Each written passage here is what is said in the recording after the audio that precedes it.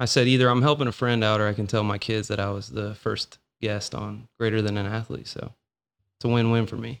We got to start over. Why? You said Greater Than an Athlete. Damn it. Get the name right. Greater Than Athlete. There you go. Greater Than. You got it? I have it. All right. On this episode of Greater Than Athlete, I talk with former D3 basketball player turned D1 double-digit scoring threat, Luke Smith. We'll talk through his journey from Sewanee to Belmont, his love-hate but mostly hate relationship with the NCAA, and the pressure of playing in a conference that only gets one bid to March Madness. We currently have no sponsors, so let's just dive right into the podcast.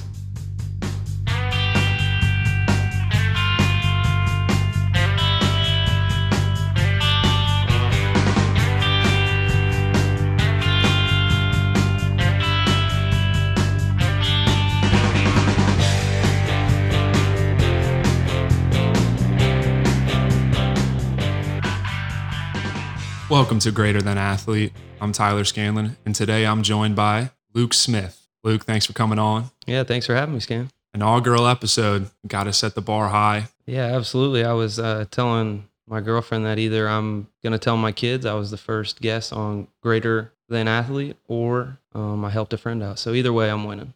I like it there. I like how you're enunciating the name, so we sow the seeds deep with the audience. Yeah, absolutely. I think some people will get it wrong at the start, but we'll fix it. It's okay. Everybody makes mistakes. Absolutely. We'll get through it. Yeah, so today we wanted to have you on as the inaugural guest. You actually have a pretty unique story, being a guy that came from Division III basketball and then progressing into transferring to Division I and becoming a double-digit scorer. There's not a whole lot of guys that have made that progression and have been as successful as you've been. And it sounds strange because you're still in the middle of it, but I think it's definitely something cool to look at and to dive deeper into. So I think kind of going into that, we kind of have to start at the beginning. We have to go back to high school. Did a little digging, got the high school stats out. Oh, goodness gracious. So you went to Knoxville Catholic, and your bio says you lettered 4 years in basketball. Yeah, I started every game of my high school basketball career except my first one. So I played football my freshman year. I was 5'6". My dad told me I couldn't play if I didn't weigh 100 pounds. So I was 5'6", 105 pounds my freshman year, and I was the backup quarterback. And our starter, he ended up going and playing at Tennessee. His dad was the D coordinator there, and he dislocated his thumb one game. And every time he'd gotten hurt before that, they'd put in the running back or whoever, and they just run Wildcat. And then for some reason today, he wanted to put me in. And first possession, 3 and out. I'm so nervous. Second possession, they punt it to like our 2-yard line, and we're strictly shotgun. So we're just read option, gives, ISOs and stuff like that. But we decided to run a rollout on third down, and I swear every single person on the offensive line and the running back just missed their block. It was like in Longest Yard, where they just let everyone through because they hate him. It looked like that. And it was an absolute jailbreak, and I just got cracked right under the chin, and my body goes limp in the video, and my head just smacks the turf. And I woke up in my bed the next day. Last football play I ever played. As soon as you started that story, I got instant Alex Moran vibes. Little Blue Mountain State checks in. He's like, God, I really don't want to be out here. Being the backup is so nice. It really was, and I enjoyed football. It's just I would go back to basketball, and I'd be so out of shape, and because I was a quarterback, so you don't really do anything in practice. You throw balls, you go to the sideline, drink some water, and I enjoyed it thoroughly. I played from second grade until my freshman year of high school, but I knew basketball was more of my calling, so I devoted a lot more time to that after my freshman year. But yeah, I started every game except my first one because I was coming back from football, and every year I would miss one practice because I would be going to see my mom's family at Christmas, and he told me, I can't start you, Luke, if you miss practice. So he'd sit me for like the first 30 seconds of the game and then check me back in. Still had to go though? Yeah, absolutely. My mom would not let me miss family time, and it was okay. I didn't start 5 games out of my career. So okay. So 4-year varsity letter winner. You were All-State in 2017, Prep Extra first team 2016, 2017, Mr. Basketball finalist. You also graduated top 10% of your class, which was included in the bio. Kind of an odd flex, 10%. Like, you weren't the valedictorian. No, I absolutely wasn't the valedictorian, but I had to throw something academic on there, so I was reaching. Okay.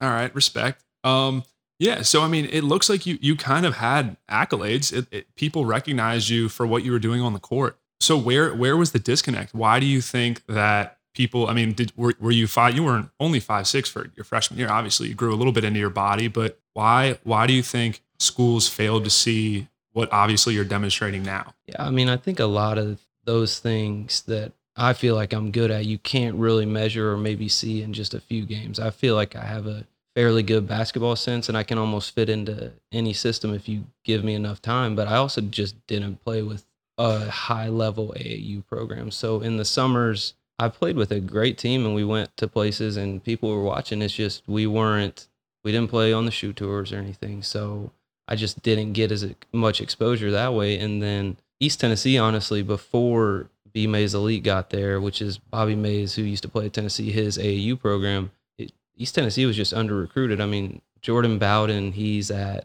the G League now, and he played at Tennessee for 4 years and was a starter for 2 or 3 of those.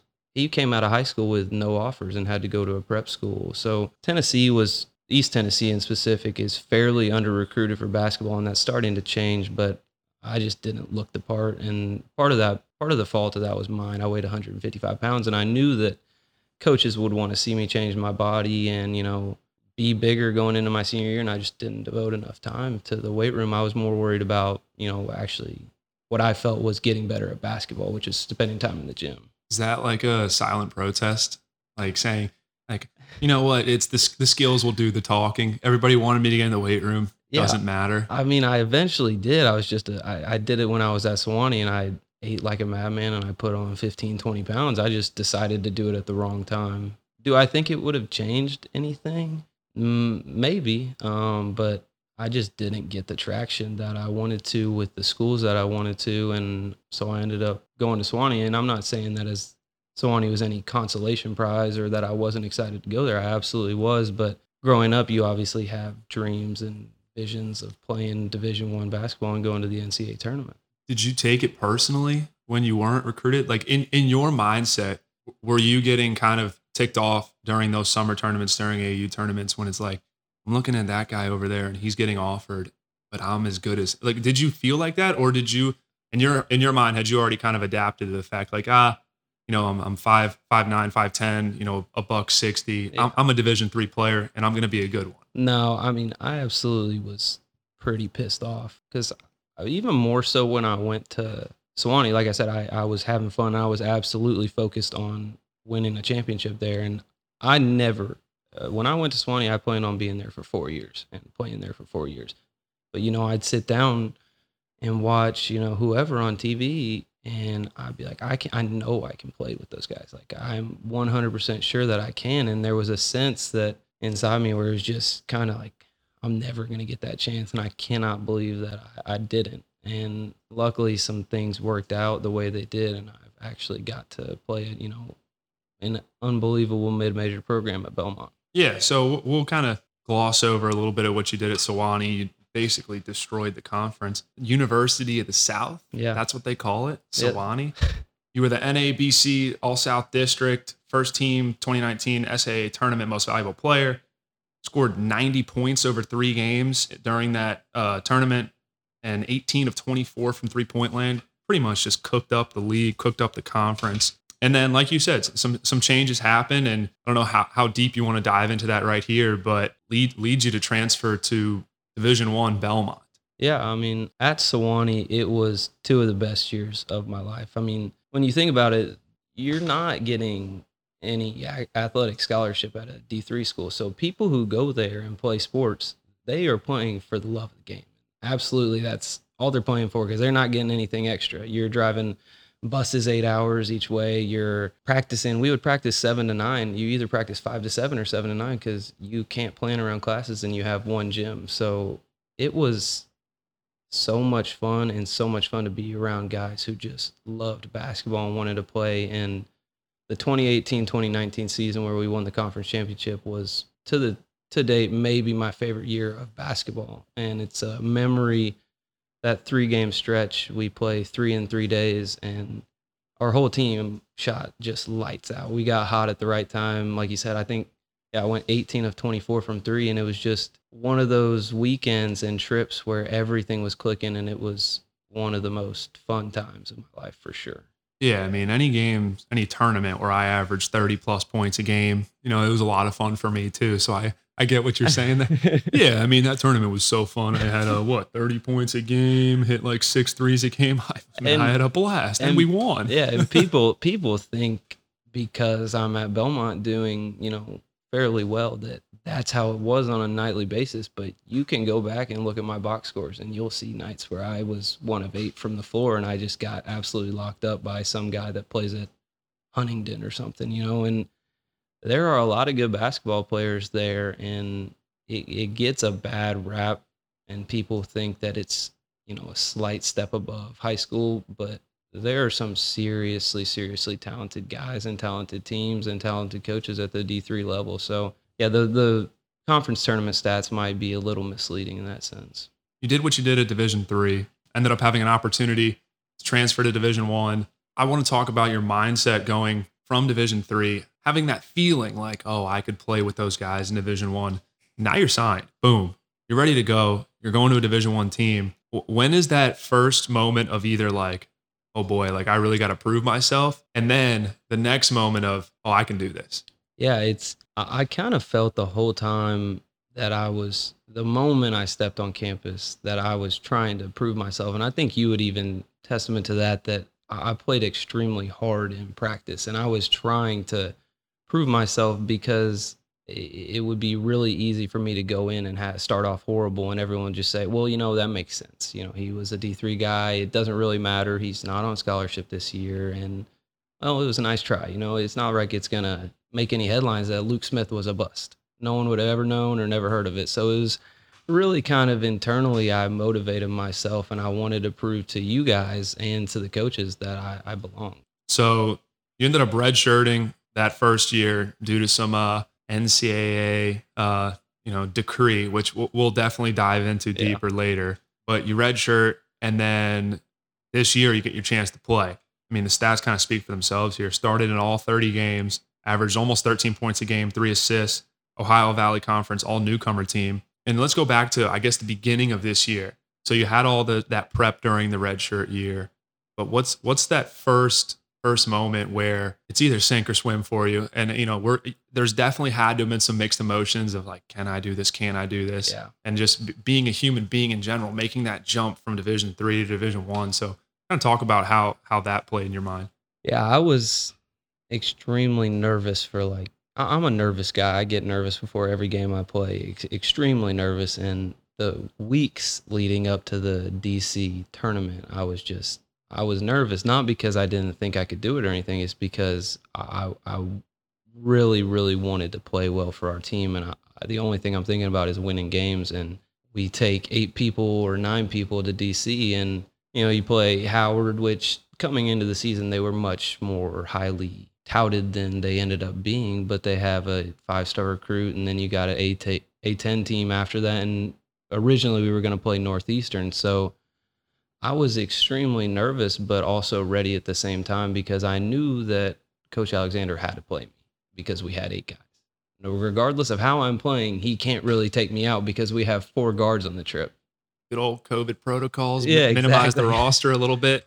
And it was kind of nice in that sense because I played with a little more freedom knowing that, I wasn't on a short leash. And I told myself, I've never been so nervous before a game than that Howard game. And I told myself I was going to shoot any shot that came to me.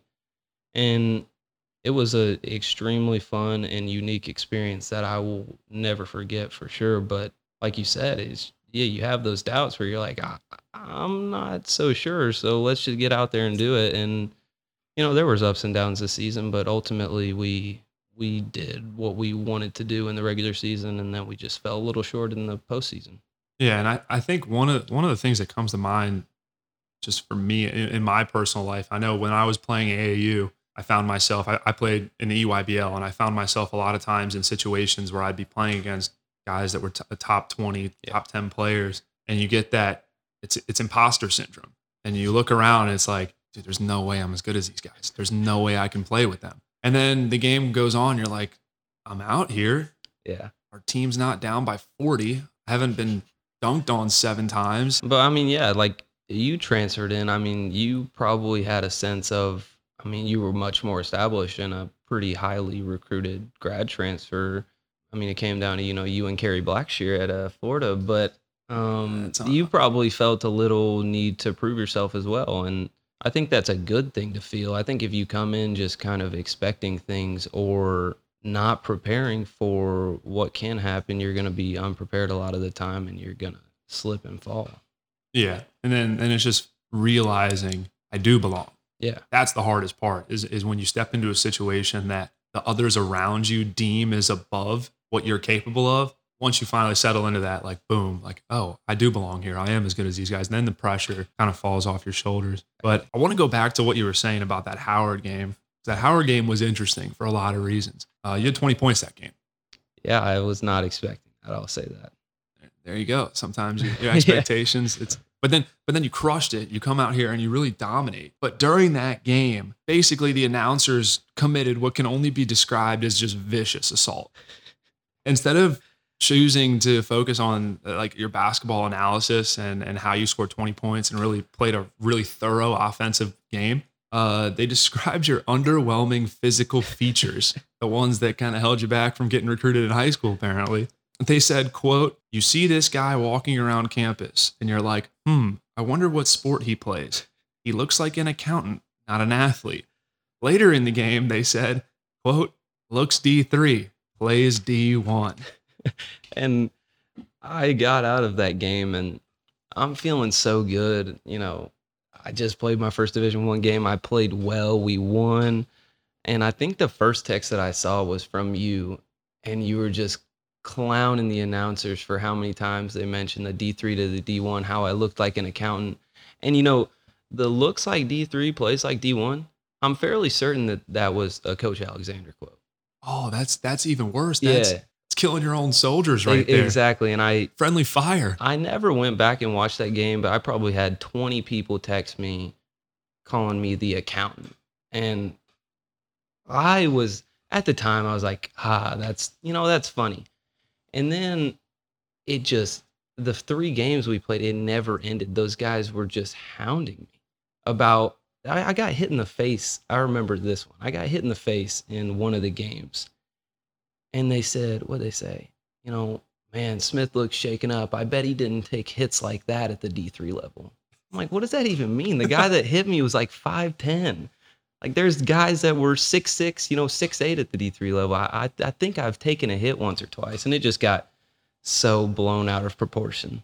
And I think that stereotype that you weren't physically ready or you physically weren't imposing, I think that at first it comes across as innocent, but then it comes across as just kind of lazy. Yeah. And it's like, is that really all you have to say about the kid? He just had 20 points. And as the tournament progressed, I think he averaged like 20 for the entire tournament. So he played well. And all they could talk about was you look like an accountant and you look D3 and plays D1. It's like, what does look D1 even mean? Is it because he's not tall? Like you just you go down such a rabbit hole there, and it's like, it became kind of overwhelming. And I think more of that is just the fact that people don't know what to say because it's so rare.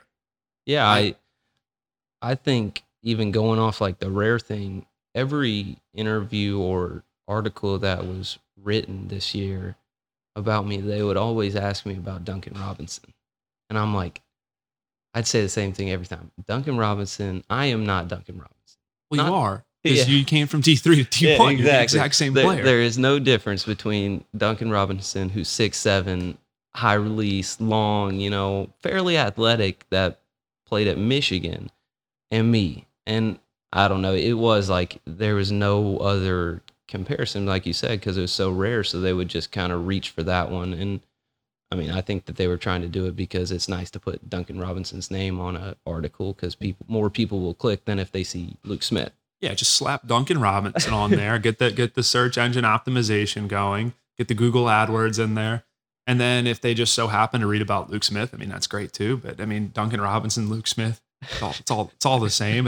Yeah, I mean, that was one of the things where I think it's a double-edged sword there, because one, it speaks to what you're doing, because it's incredibly difficult going from Division III to Division I and then actually producing at the level you did, where you were good enough to be named an all-league member. So that's something in itself. But then it's the other side of it where it's like people just can't let go of that stereotype of the Division III nerd who like plays basketball in his free time. Well, I was top 10% in my class, Galen. So top 10%.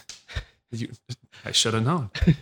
And yeah, I mean, it's just it's easier to reach for that, and it kind of got, I thought, kind of monotonous and redundant. And Coach Alexander came up to me one day. He's like, like, when are these guys gonna stop asking me about you playing at Sewanee? I was like, I want it to end just as much. I just want to be, a Belmont basketball player, and it get looked at like everyone else. I want, I don't want it to look like it's this unbelievable and you couldn't believe that this kid could do this. It's like you said, I feel like I belong now, and I feel like it should be established at this point to where we don't have to, talk about that anymore. But it is what it is.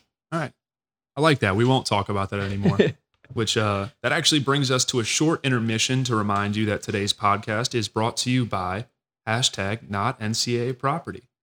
They didn't actually pay for that ad space, but we want to set the tone early and often that we support the cause. #NotNCAA Property. Which brings us a nice little segue into our next topic here. You were transferring from Division III to Division I, and you were forced to sit out a year. In the same year, prominently, Tate Martell transferred from Ohio State to Miami, citing a hardship waiver.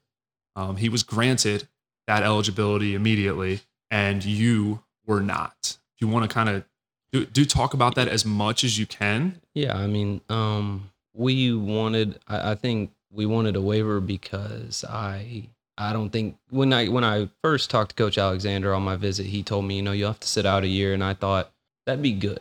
I need to get used to the speed, the pace of play, the size, and work on my body and my game to where I feel like I'm comfortable. And then, as the preseason went on, I felt comfortable enough, and I think the coaches felt comfortable enough to say, we'd like to have you this year. And I was thinking, if I don't have to sit, then I don't want to sit. So we filed for a waiver, and I thought that we would get it because, I came up 2 divisions and I was not on scholarship that year. So it was kind of a hassle because at the time I didn't know if I was going to be. So it was like I might have to pay for 3 years of school instead of 2. And, the later that I saw, I'd be waiting on mine, and, somebody would get theirs. Somebody wouldn't get theirs. Somebody would get theirs. Somebody wouldn't get theirs. And it just looked so random and so like, all right, let's close our eyes, reach in out of a bucket. This one's a yes. Okay, cool. Tate Martell can play. Well, let's reach in this one. Luke can't play. And that was kind of the frustrating part. I just didn't see I still don't, but they just passed the one-time transfer rule, obviously. But I just don't think that there was any actual science or requirements to get the waiver or not, which was kind of frustrating to me. But I guess hindsight, since you guys we didn't get to go to the NCAA tournament, it was, I guess, kind of a blessing in disguise, even though we didn't go this year either. So I don't want to bring that. I don't want to bring up a sore subject, but thanks, man. It's kind of a blessing that you didn't have to miss out on that feeling of just getting screwed. I can't imagine how you felt after it. Obviously, you can address that yourself, but I'm okay. This podcast is not about me, anyways. But I appreciate you thinking of me. Yeah, I'm okay. So I guess, I don't know. I think that a lot of the frustration that people have with the NCAA is how arbitrarily they make those decisions, and they play judge and jury on things, but there's no rhyme or reason. It's okay if you want to delegate over these things, but you have to have a certain guidelines that you go by, and things from like step 1, 2, 3.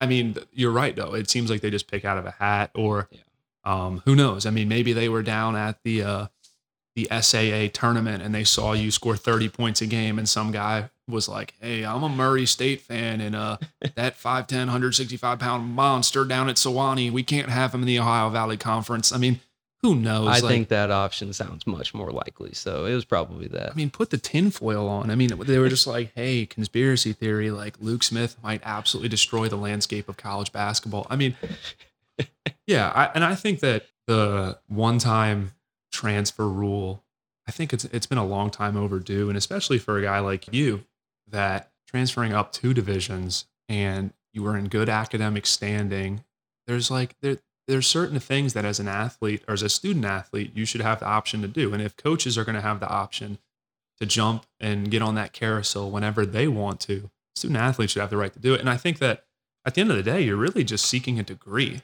Yeah, I think, like you said, the coach can leave anytime he wants to with absolutely no repercussions. But I don't think I think why people are so upset and so up in arms about it is because it just seems like kids are transferring for no reason. And we don't know all the reasons why kids are transferring, but I don't know the actual number, but there's got to be upwards of 1,500 now in the portal. Yeah, it's an astronomical number. Yeah, which is just, insane. And I think people don't like change.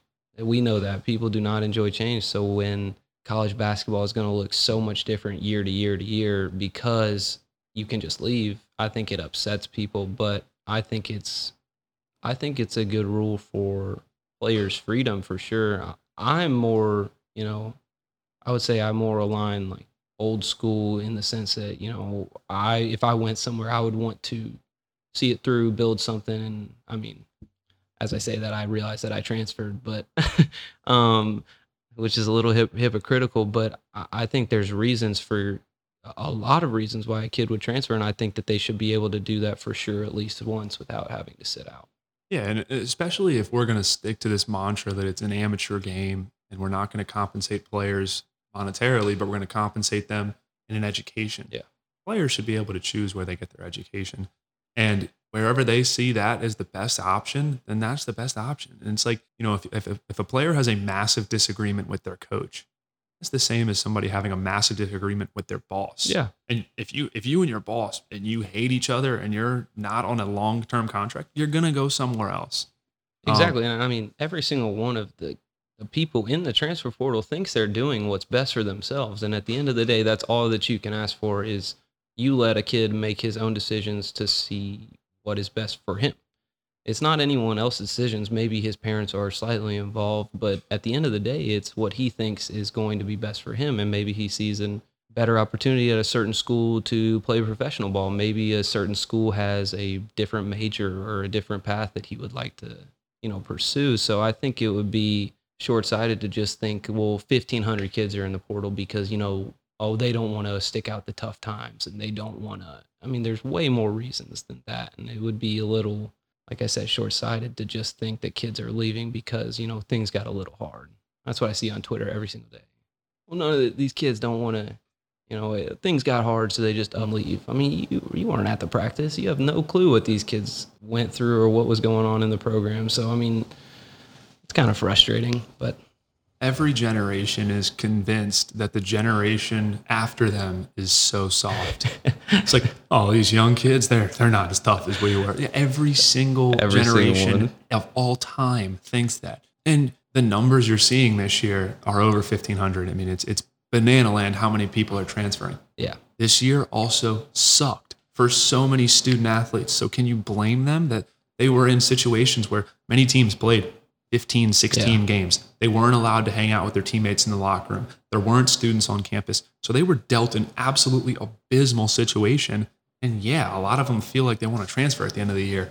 That doesn't sound that crazy. Yeah, I can't wait to see what, we get to complain about to, our children and say that they're soft. Because I'm for sure going to say it, but I don't know what it's the rite of passage. Yeah, you have to demean the group younger than you. It's like, you guys are so sharp. They would have never done this in my day and age. Unbelievable. So kind of going off of this year, you guys made some headlines for being snubbed from both the NCAA and the NIT tournament. It's a sore subject. Yeah, it still hurts a little. Led the country in regular season wins, 26. I think you guys were tied with probably Gonzaga, I believe. So you really did I guess you didn't win the conference championship, but you did about as much as you could, winning 26 regular season games in a season where you couldn't really pick your non-conference schedule. Can we talk about that? I mean, give us your take, as painful as it is. Yeah, it was. I knew we had no chance of getting into the NCAA tournament. I accepted that because I didn't at the time really think that our resume deserved it. But I absolutely thought that we should have gotten in the NIT, especially because, in a normal year, we have an automatic bid in the NIT because every regular season winner gets in regardless of what happens in the conference tournament. So they cut the field down to 16, and I mean, I was just so excited to play every single game on ESPN and try to play a Power 5 school because we didn't get to all year. And it was mainly frustrating because I think Coach Alexander said this a bunch in his interviews, but the committees and the NCAA said this year's going to be different. We're not just going to go off of KenPom and net. And then you look at it, and if you look at the NIT field, it literally just goes in in a row down KenPom and net. And our net and our KenPom were not good for a team that has 26 wins because we didn't really play a tough schedule. And then you drop a home game against Samford, and then you lose 2 on the road to Moorhead and EKU. And it just, like last year, I felt like we got hot at the right time. Mm-hmm. We were 5-3 to start in the conference, and then rattle off however many in a row, and it just felt like we couldn't lose. Like every game that we went out there, I felt like we were going to win. And then this year, when we lost those 2 games, it just felt a little different. And we, at the end of the day, though, we had control over whether we made the NCAA tournament. We just played not as good as Moorhead State, and they beat us, and they were the better team that night. Such a noble response, like so honorable of you. I mean, they just played really well. I was absolutely so pissed off about the NIT. And well, I have a slight theory about that, and I'll get the conspiracy. Go ahead. Back out. Too many wins. I mean, what does it look like? I mean, I think Mississippi State got in at 15-16 or 16-15. Yeah, but 26 win Belmont's like, hey, we want to keep this thing competitive. If we get those guys in here, and I love to think that is the reason why. And maybe I'll change my thinking. I'll just think that we were too good to be in the NIT, and they just couldn't have that. We just would have ran through the field and spin zone. Absolutely, major spin zone. So next year, Belmont, you guys were 26-4 last year. Return all of your core guys, you have no graduating seniors. What's next? Because I think Belmont is on the cusp of kind of breaking through to where Wichita State, maybe Dayton, some of those real high tiered mid majors have gone.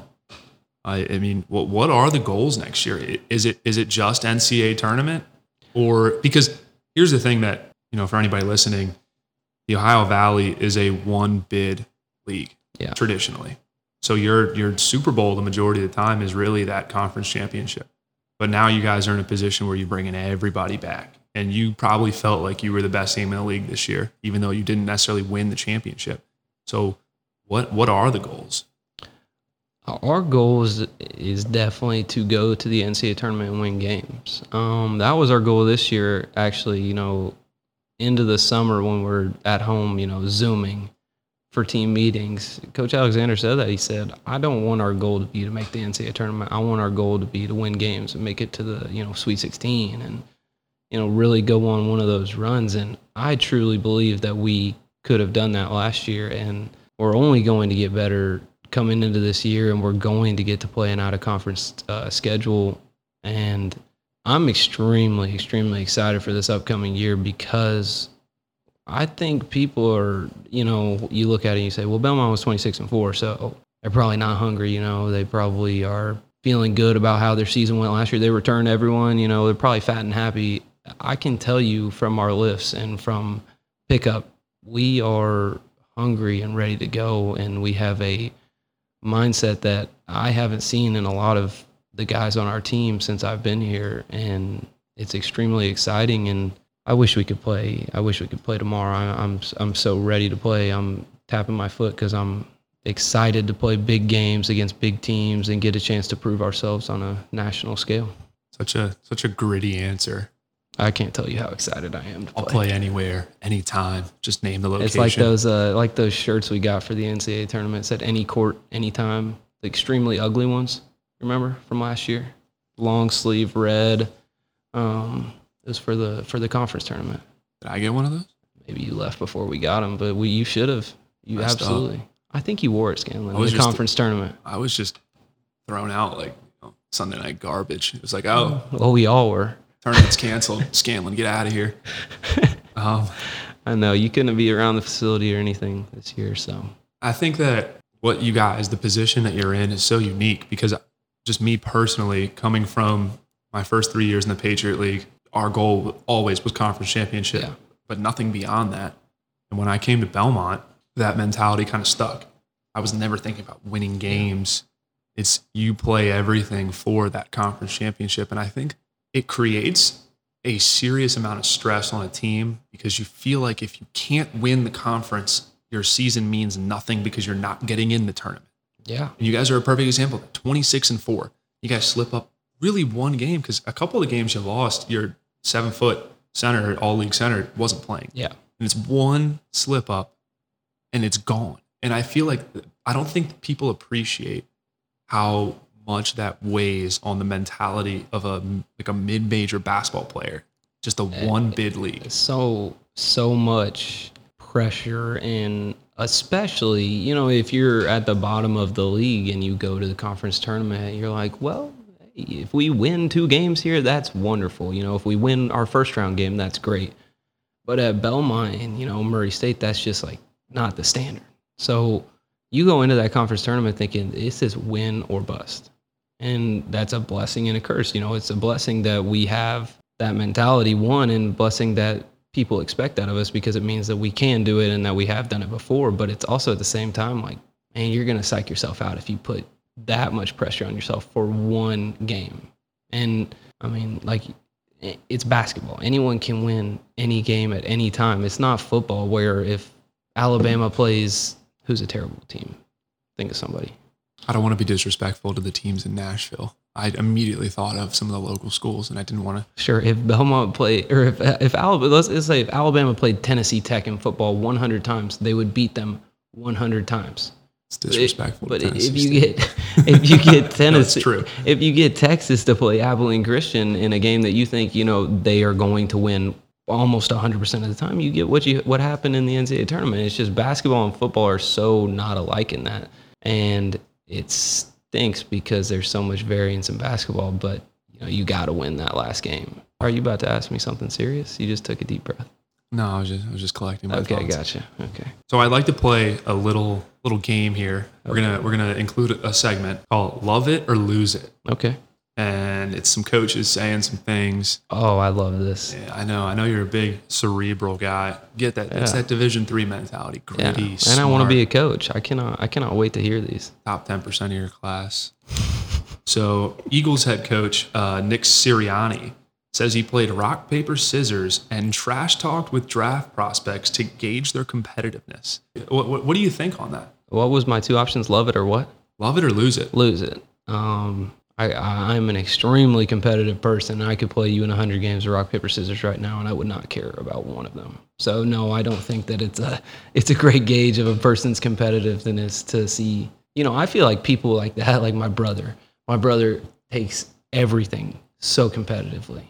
Like we were playing golf the other day and my man like scolded Chip over the green and he's just taking hacks at the ground after. And I think that shows more of a lack of, maybe control than it does just sheer competitiveness. All right, there's the inner coach. And you Yeah. spin that around. It's like if a guy's losing his mind over rock, paper, scissors, He's got something wrong. clearly lacks self-control. Yeah, exactly. All right, so we'll move on to the next one here. Love it or lose it. It's the Portland State basketball coach. I already saw it. So go ahead and read it. Read it, please. Claims that he drives around in his truck and has removed or bought one without the air conditioning. So in the summer, it's ungodly hot, and in the winter, it is frigid. And he claims he does it to build mental toughness. Love it or lose it? Lose it. Absolutely. I saw that the other day on Twitter and I sent it to like 5 people. And when I first watched it, I went back and watched it. And I was like, maybe he's got a smirk on his face. He's like messing with people. I mean, the guy was dead serious. And he also said he doesn't eat breakfast so he can go into the office hungry. And hungry, what did he say? He said he wants to be hungry when he gets to lunch. It's like, dude, you can eat breakfast and still be hungry at lunch. That's what billions of people in the world do every single day. Also, it's a proven fact, like science, that you need to eat breakfast to mentally, you need to be full or have something in your body to be mentally prepared and able to like do normal things. So I absolutely did not enjoy his comments, but he's a head coach at a Division I program, so maybe he's got something going. One of those, like, remember the Titans, water makes you weak things when it's like, well, there's a lot of scientific studies that would be on the contrary of that statement. I don't think that's accurate. He would have gotten arrested if he coached now. Oh my God, having guys do like bear crawls and up downs until you just like bleed out of your eyeballs and be like, all right, whoever's coaching at TC Williams is going to be doing like what do you say? 3 to 5 months in jail. Water's for the weak, water's for washing blood off my uniform, something like that. He's just, you know whose favorite movie that is? Grayson Murphy. He quotes it almost every single day. And that's probably the least shocking thing that you've heard today. Grayson Murphy plays like a guy who doesn't enjoy water, who like drinks his opponent's sweat instead of drinking water because he just wants to be as gritty as possible. I actually want to know, do you feel like you played hard? You know, when you played basketball, you felt like you tried to do your best and you played hard. Yeah. I feel the same way. And then I go back and I'll watch film and I will see him do things. And it just makes me look like I'm the laziest person on the court. I mean, like just diving, running. He does not get tired when he's on the court. He gets tired when he gets on the sideline and has to eat something or get like an ice put on his head because he's so hot. But I just truly can't comprehend how someone plays so hard for so long. Guys like that make everyone else look bad. I agree. I'm completely. playing, like you're saying, like we're out there playing as hard as we can. And this guy is like his skin is like turning like dark red because he's like so overheated. He comes to the sideline and he's laying down, like having a heat stroke, getting ice applied to his neck, getting like, electrolytes dripped into his mouth because he can't even hold his own water bottle. And the coach is like, you guys aren't playing hard at all. Look at Grayson Murphy. Yeah, they'll use him as an example. I'm like, he's just different. There's something wrong in his head. Something is not clicking upstairs, and it just doesn't address that he's tired. And he's absolutely something else. He's a hashtag winner, as Tom Robinson would say. Hashtag winner. All right. Well, I feel like we've covered a lot of topics here today. Absolutely. A big part of this is kind of creating a platform for athletes, current athletes, former athletes. So I'm going to give you an opportunity here. Socials, anything you want to plug here. Get going. I know you're going to say you're not a socials guy, but I don't give you that option anymore because social media is important. Let me think for a second. Got to build that platform, young fella. What do I want to plug? I want to plug this podcast. I think that this episode wasn't as much of, kind of the idea that you told me about, which was giving athletes who are, maybe being taken advantage of by the NCAA a voice and a platform to talk on, which I think is, like we talked about, I think that's the coolest thing you could do. And I hope that people listen to this, and I hope that you get the guests that you want to. But I think everyone should give this a listen. I absolutely would come back on anytime, and I'll listen to every episode that you ever put out. So I encourage everyone else to do the same. Well, I mean, I'm glad you're giving a 5-star review to the podcast that you're in. Again, plugging myself here. Plug the podcast. I'm doing something nice for a friend, but, maybe this just blows up, and I'm the first guest ever.